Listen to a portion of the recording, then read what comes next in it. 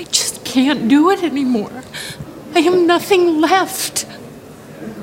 Between the divorce, the cancer, your mom dying and being laid off, I know it feels like you're going through a lot. Believe me, I have been there. Just remember, when God closes a door, He opens a window.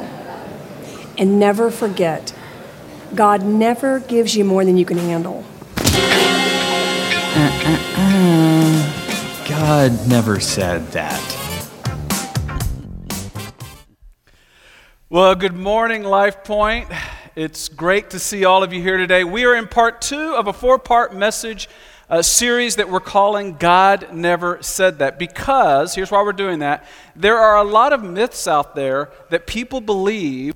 The worst part is that we attribute those things as if God said those things, but He never said those things. And we're talking about why if we believe these things, it can be very destructive and harmful for our life and can lead to a lot of disillusionment and ultimately even walking away from our faith. And so we just want to tackle these things in a 4-part series. Now last week, if you weren't here, we looked at the first myth. And the first myth was that God just wants you to be happy. And if you missed that, I would just really encourage you to go back and listen to the podcast and catch up and listen to why that is a myth and it's not something God ever said. Now, we're going to look at myth number 2 today, but next week I don't want you to miss it because next week we're going to look at this myth. It doesn't matter what you do as long as you don't hurt anyone. The problem with that is, and help me here, God never said that. Say that with me. God never said that. Yeah. And then the fourth week, the fourth myth that we're going to look at is it doesn't matter what you believe as long as you are sincere.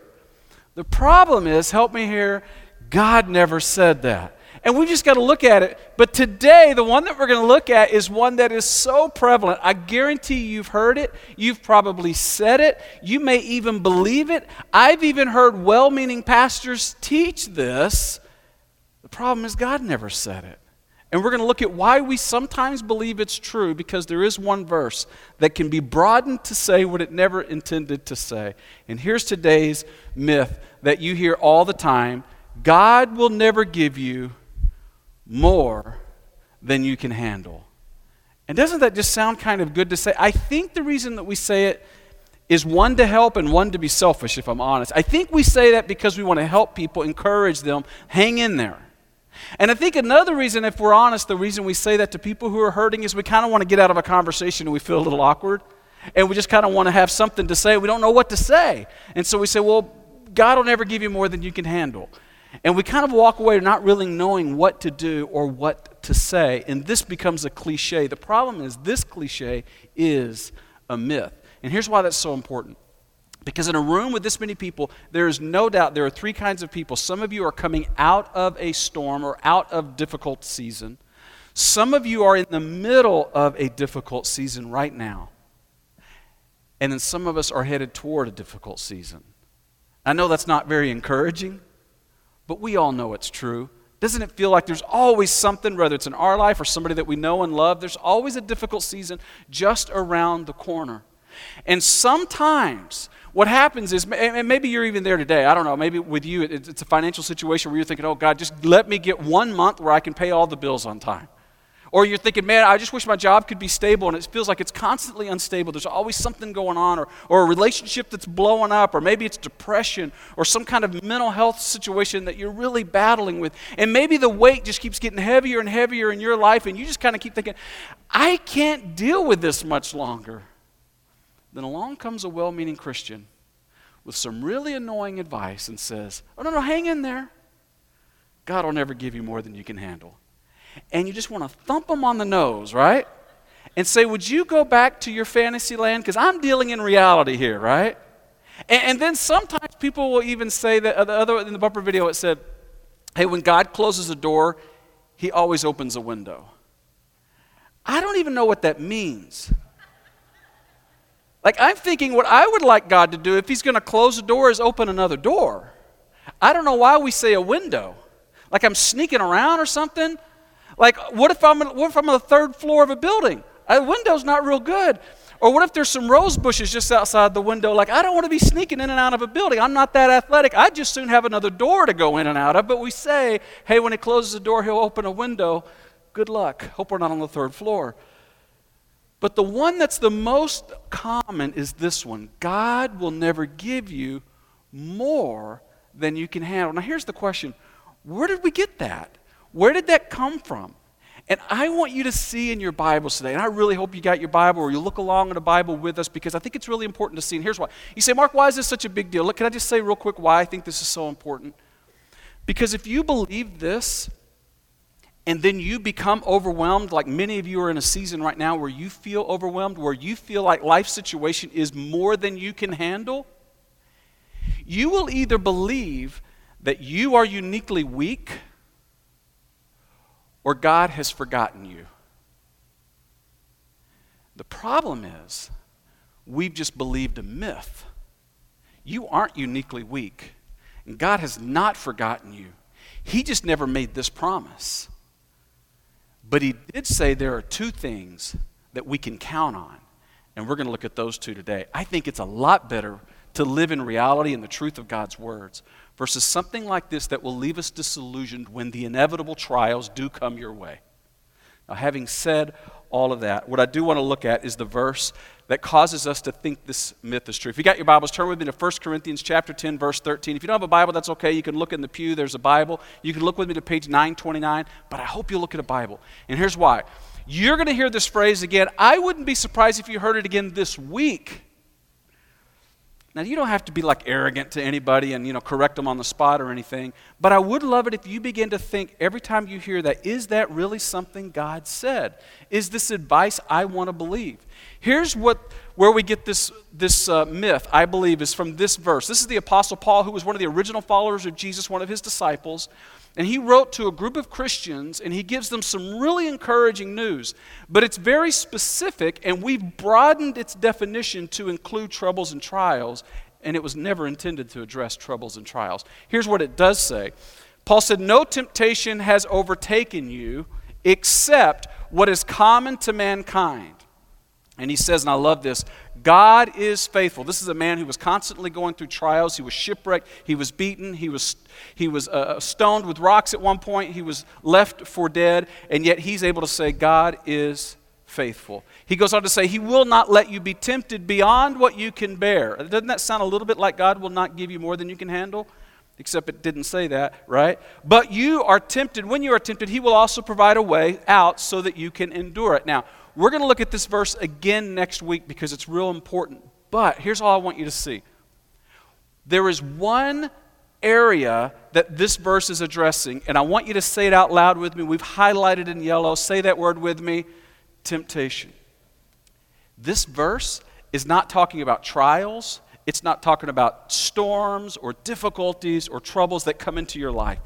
This verse is not, you know what God did promise about trials? We talked about it last week in John 16:33. In this world you will have troubles, but take heart, I have overcome the world. In light of eternity, we can have hope.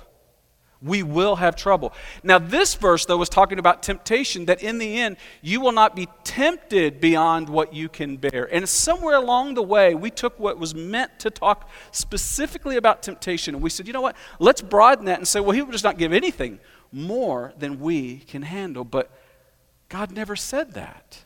And when we attribute that to Him, and when we believe that myth, it leads to great disillusionment in our strength and in God's faithfulness to our life.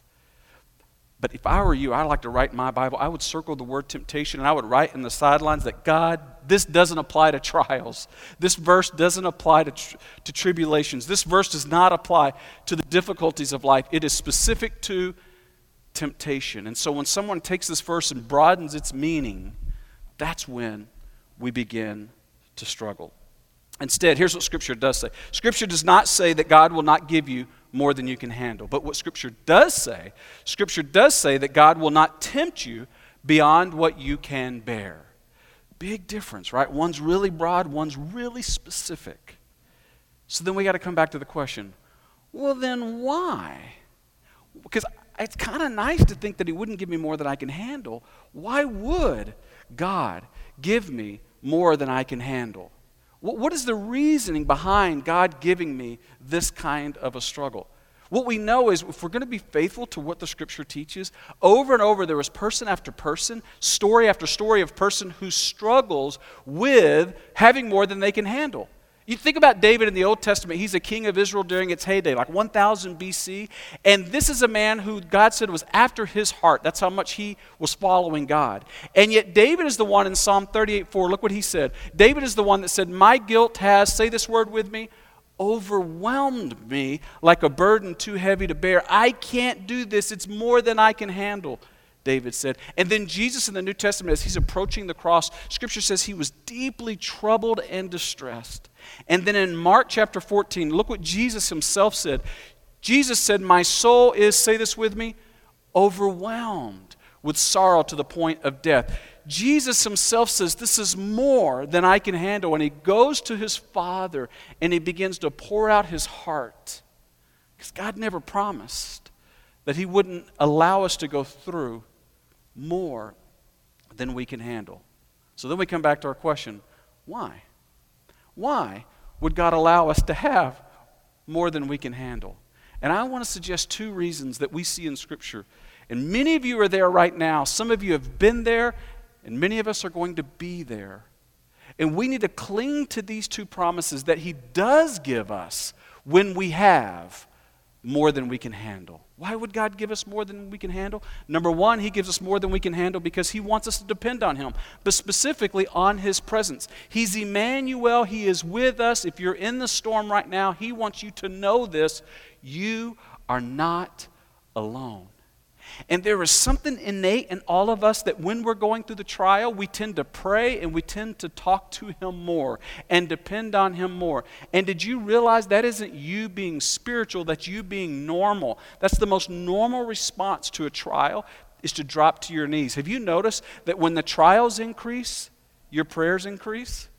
Have you noticed when life gets harder, I pray more? We all do that. It's the most normal reaction in the world. It's not like a God, like a spiritual thing. I think it's a God placed in our heart thing that we realize we need him, and trials tend to reveal that.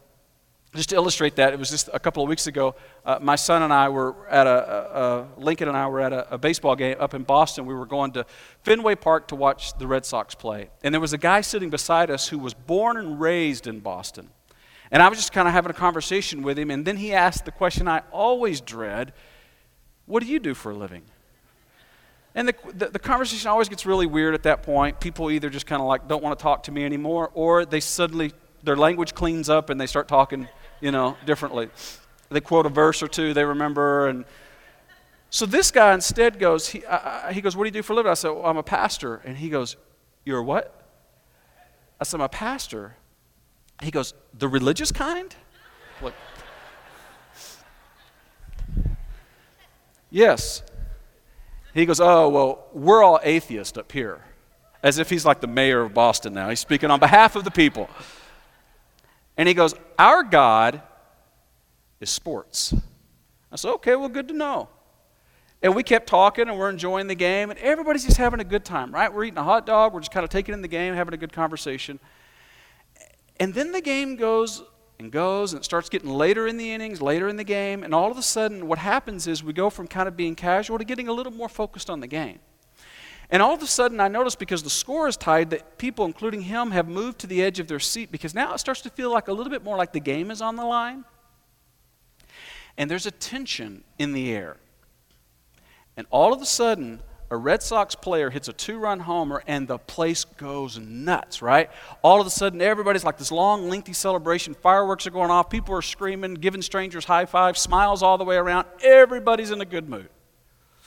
And it finally calms down, and I lean back over to this guy, and I said, if your God is sports, did I just experience a moment of worship? And he said, yeah, you did. He laughed. He goes, yeah, you did. And then he leaned over quietly and confessed, I actually caught myself saying a little prayer right before that at bat. And I wanted to say, well, my God's happy to do your God a favor anytime. But instead, what I realize is true of him is true of me. When the tension increases, I'm going to praying, right? Even the atheists know this, right? It's what we do. When life gets hard, we start praying. Whenever the trials increase, our prayers increase. It's the way it's always been. If you go back to the Old Testament, you'll see a man named Jonah. Jonah's a guy who was told by God to go and preach to the Ninevites, the people he despised, and he goes, oh no, I'm not going, God, no way, no how, not going to do it. Out of an odd series of events, though, Jonah finds himself being thrown off of a boat into the water and swallowed up by a fish. And I'm going to tell you, when you're swallowed up by a fish, you'll start praying, because we see him pick up the story in Jonah chapter 2, verse 2. I want you to see this. Jonah says, in my, say this word with me, distress, I called to the Lord. We're no longer eating hot dogs early in the game. This is late in the game. I'm going to need you here, God. And he answered me. Now notice what Jonah didn't say. He didn't say, in my success, I called to the Lord. In my distress, I called to the Lord. I don't know about you, but we tend to disregard God in our success, but we are desperate in distress. And God allows, I think, sometimes for us to go into a valley just to depend on a God who is with us. Jonah said, even here, he remembered me. He was with him, even in the trial. Now, sometimes, let's be real honest, it doesn't mean that you feel his presence. And some of you may be in a trial right now, and you look around and you're like, man, I don't feel him. I've been praying, and I don't know what's going on. And I love that God is honest enough with us to say, I have never promised that you would feel my presence, but I have promised my presence. And sometimes faith is walking through a trial, believing that and knowing that he is with me, even when I don't feel his presence. Now, going on 5 verses later in Jonah chapter 2, verse 7, Jonah continues and he says, now when my life was ebbing away, now that's a trial, right? That's big time stress. I remembered you, Lord. In other words, on the mountaintop I had forgotten you, but down here I remembered you. Why? Because when life gets hard, our prayers become increased. And then he says, and my prayer rose to you, so he's depending on the presence of God, to your holy temple. Now, to be fair, when Jonah's prayer was answered, it meant that he was vomited up on a beach. Okay? It was kind of messy. And sometimes I feel, maybe you do, that if God's going to answer my prayer, then life's just going to get a lot easier and cleaner and better immediately. And sometimes his answered prayers look a little different than I envisioned. And I think Jonah is about to experience that, even there. But here's what I know, especially because of this myth.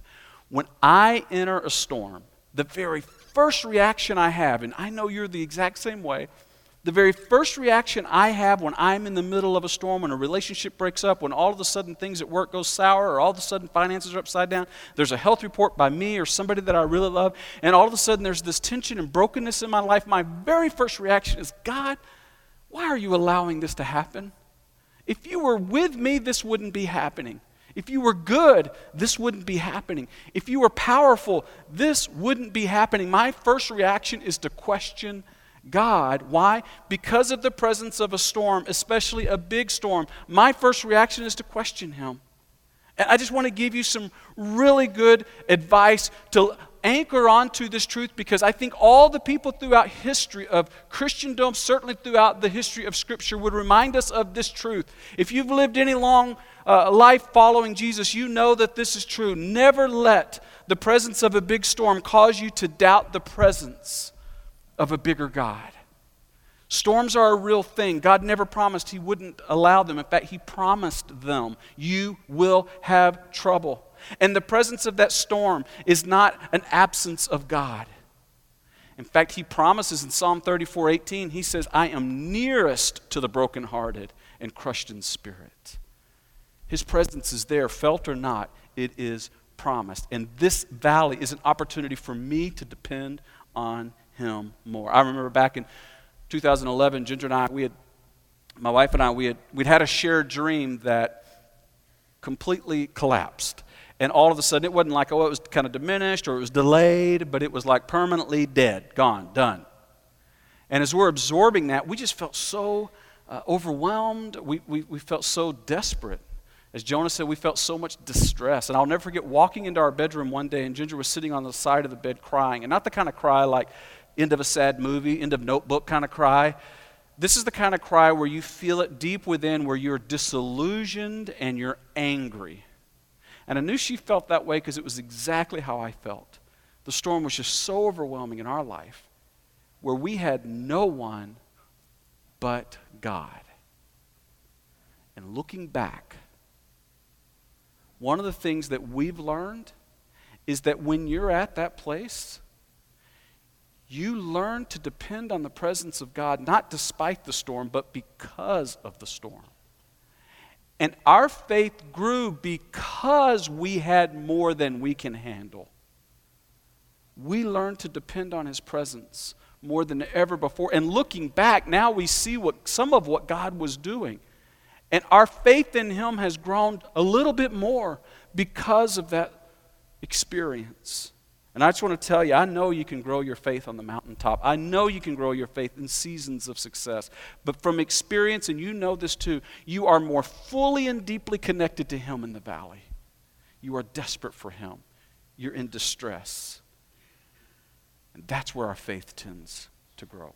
Now, you know this.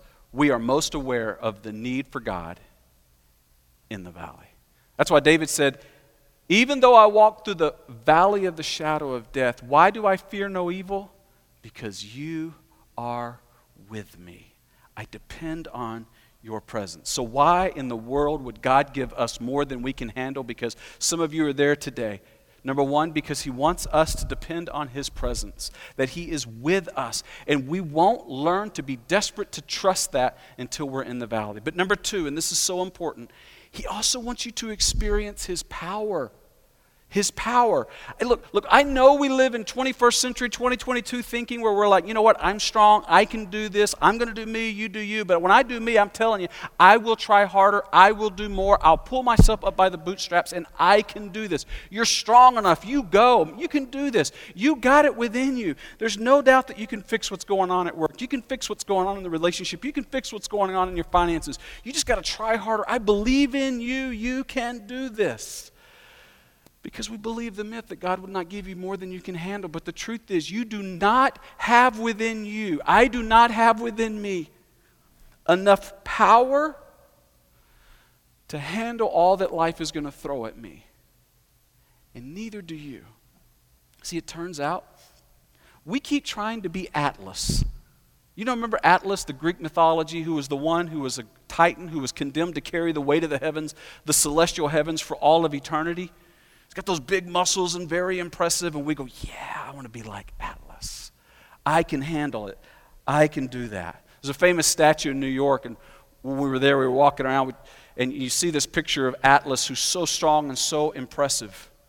Looks kind of like Hal Deutsch back there. Now that I look back at Hal, I'm like, Hal, you could handle this. You see in the background, you see the Rockefeller Center, and you see all the impressiveness behind that, you know, where they do the annual Christmas tree lighting, the NBC studios. You think, yeah, that's just so much success. And we look at that, and there's something in us that kind of rises up that I want to be like that. And we try to replicate that. And some of you probably feel that. You feel the weight of what you're carrying. And you walk around thinking, I can do this. I just got to hang in there. And if God would just help me out a little bit, if He would just remove this thing in my life, if He would just fix my children in this one area, if He would just fix my marriage in this one area, if He would let me be married, if He could just handle this one thing, then I would be able to do this. And did you know that it's not just you and me? The Apostle Paul, early in his ministry, felt the exact same way. He called it a thorn in the flesh, and he kept asking God to remove it. You say, well, what was his thorn in the flesh? Well, we don't know. Scholars have debated that for centuries, and we've never really known. What we do know is Paul kept asking, God, please take it away. And yet, God's response to Paul, I believe, is His response to those of us who are begging Him to fix something in our life that continues to go unfixed. Look what God said to Paul in response. 2 Corinthians chapter 12, in verse 9.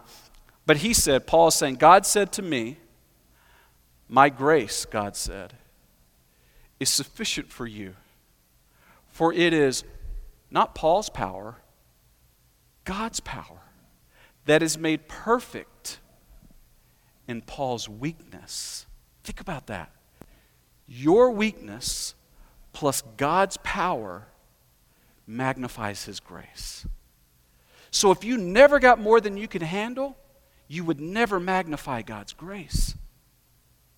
Paul then responds to this truth, and look what he said. Well then, if that's true, I'm going to brag and boast all the more gladly about my weaknesses. I'm not going to be Atlas anymore. I'm going to be the opposite of Atlas. I'm surrendering everything to God. Why? So that Christ's power may rest on me. My weakness plus God's power magnifies God's grace. Therefore, I must have more than I can handle in order to experience God's power. And you may think, this is just crazy, because we go back to this picture of Atlas and we look at this guy and it's still so impressive, and we think, I still kind of want that. There's something in me that wants to be able to hold these things up. And we look at the background and we think that's just sort of this unattainable success that many of us are chasing and trying to hold up and trying to measure up. What happened there that day, though, as we walked around this, is I walked behind the statue, and I'll explain it in just a second. What you can't see is across the street, instead of the Rockefeller Center, is the St. Patrick's Cathedral, which is a beautiful old sacred building that was built in 1860s, before, during, and after the Civil War. And here we see in the background this beautiful image of success. But if you walk, I'm telling you, my jaw dropped when I saw this, because what we're about to see, I believe, is a picture of 2 Corinthians 12:9. When you walk behind Atlas, watch what you see. My daughter took this picture, Reagan. Muscles, and in the center of the world, you see the cross. Not just any cross, but an empty cross. The center of this world that we're trying to carry, the weight we're trying to bear. My weakness plus his power reveals his grace. And all of a sudden, it dawned on me, this is a beautiful picture of 2 Corinthians 12:9. You go, Mark, God will never give you more than you can handle. And if you believe that, you're going to keep carrying this weight. You're going to keep trying to carry a weight you were never intended to carry. You know why? Because you're not Atlas. He's not real anyway. He's a myth. And so is this wisdom that we keep repeating. God will never give you more than you can handle. Instead, he invites us to bring it to him because of what he's done on the cross for us. He's revealed his love toward us, and there his power is demonstrated and his grace is magnified. Not in my strength, but in my weakness. His grace is amplified. So at the end of the day, how does this work? God will give you more than you can handle, so that you will depend on him more. And some of you are there right now, and you're battling something in your life, and I just want to remind you that when you get to that place, when you have in your life more than you can handle, you now have a decision to make. Do I trust the myth, or do I trust the master who was with me and more than enough for what I carry today? If you're going to be here today and you're single and you're going to honor God in this season of your life, it's going to be more than you can handle. If you're going to be a foster parent or an adoptive parent, you're going to experience more than you can handle. If you're going to be married, it's going to be more than you can handle. If you're going to raise a teenager, it's going to be more than you can handle. If you're going to try and do something for God and take steps of faith, it's going to be more than you can handle. Some of you are here right now and you're going through a really difficult season, and you're in the middle of this storm, and you know exactly where Paul carries this weight. I just want to encourage you. In fact, today I just want to pray for you. You weren't intended to carry this alone. God not only wants to step into your life and walk with you and show his power through you, but we want to walk through this with you as well. So here's what I want to do. In a minute, I'm going to ask you to do something really courageous. If you or someone you know, someone you love, is going through a storm, is going through a trial, is wondering, I don't think I can hold on to this any longer, if that's you or someone you love, in a minute I'm going to ask you to stand. And here's why. I just want to pray for you. I don't want you to carry this alone. And I just want to lift you up in prayer this morning. So right now, if you or someone you love is carrying that kind of weight, would you let me pray for you?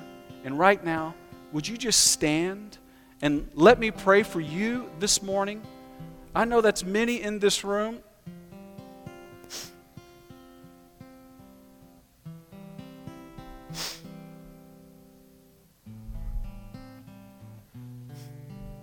Wow. Well, then let's do this. If you're seated beside someone who's standing, then you're seated beside someone carrying a storm, carrying a weight. Would you stand with them so they know they're not alone? Maybe you'd put your hand on their shoulder. But I just want to pray for them, and I want to invite you to pray with them as well. God is with you, and so are we. Let me just pray for you this morning. Father, this morning, it just hurts to look around a room with this many people standing in pain, in a trial, in a storm. God, thank you so much that you care. You know the very details of their pain and their hurt, and you are with them. You are for us. God, I pray for those who are here this morning that are in a valley, that they would just trust that you are with them. They would know it. God, build our faith today and help us see that we can trust you in our weakness and your power will be known. God, I pray for those who are struggling in their health or someone that they love. God, let them know that you're with them. I pray for the single mom who just feels like she cannot go on, that you would give her power. For the marriage that's just hanging on by a thread, God, give them faith to continue. For the persons who are struggling to maintain hope, God, would you give them strength? God, even though we have more than we can handle, help us to trust you, to depend on you like never before. Lord, may we surrender and open our hands and bow before you. I want us to keep praying, and I can't help but think of the people in the room who may be here, and you're kind of like David, who said that his guilt was more than he could handle. His sin was more than he could bear. And maybe you're there and you feel like Atlas in that pic where you're holding your past and your sin is so heavy. I just want to tell you that is why God's love is such good news. It's why he sent his son Jesus to that cross to become the perfect sacrifice, to die for you and to rise for you. And now you can call on his name and once and for all finally surrender to him. No matter what you've done, no matter how much sin, no matter how much you've messed up, you can be rescued by the love of the Savior. Your weight is more than you can handle, and you need a Savior. So I want to invite you to repeat a prayer after me and once and for all surrender your life to this Jesus. And quit trying to carry what you were never intended to carry. Would you just, in the quietness of this moment, with all the eyes closed, would you just pray this prayer after me? Jesus, would you save me? Make me a new creation. I surrender to you today. Thank you for forgiving me of my sins. I need your grace. I give you my life. And I surrender to you as my Savior and Lord today. In Jesus' name, amen. Now with eyes closed, if you'll keep your eyes closed for just one more second, I just want to ask you, if you prayed that prayer, I personally want to remember to pray for you. So in the privacy of this moment, if you prayed that prayer to surrender your life to Jesus, would you just raise your hand right now where you are so that I can see you and I can pray for you? Yeah, amen. Who else?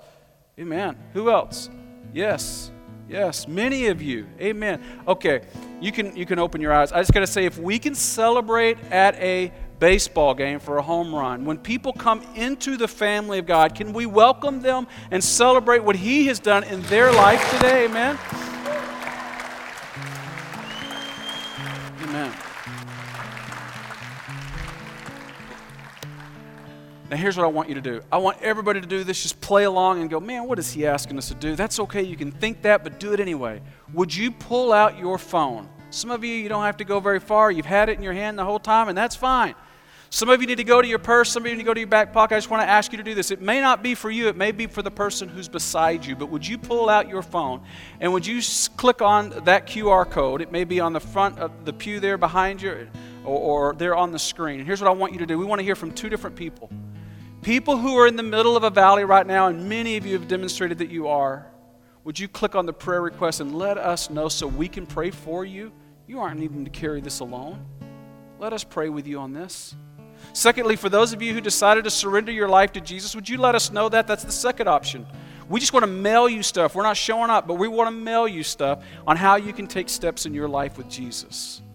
But would you take a minute and just fill that out, click either 1 or 2, and let us know so that we can respond to you. Okay, as we close today, we have a memory verse that we're going through this series. For those who want to take it to the next level and memorize this verse, I want to invite you to memorize this verse with me, because as we go through, God never said that. The reason we're going through this series is so that we cling to what He did say. So I want to say it once, and I want to ask you to say it out loud with me. And then we're going to sing one more song together. It's found in John chapter 8, verse 31 through 32.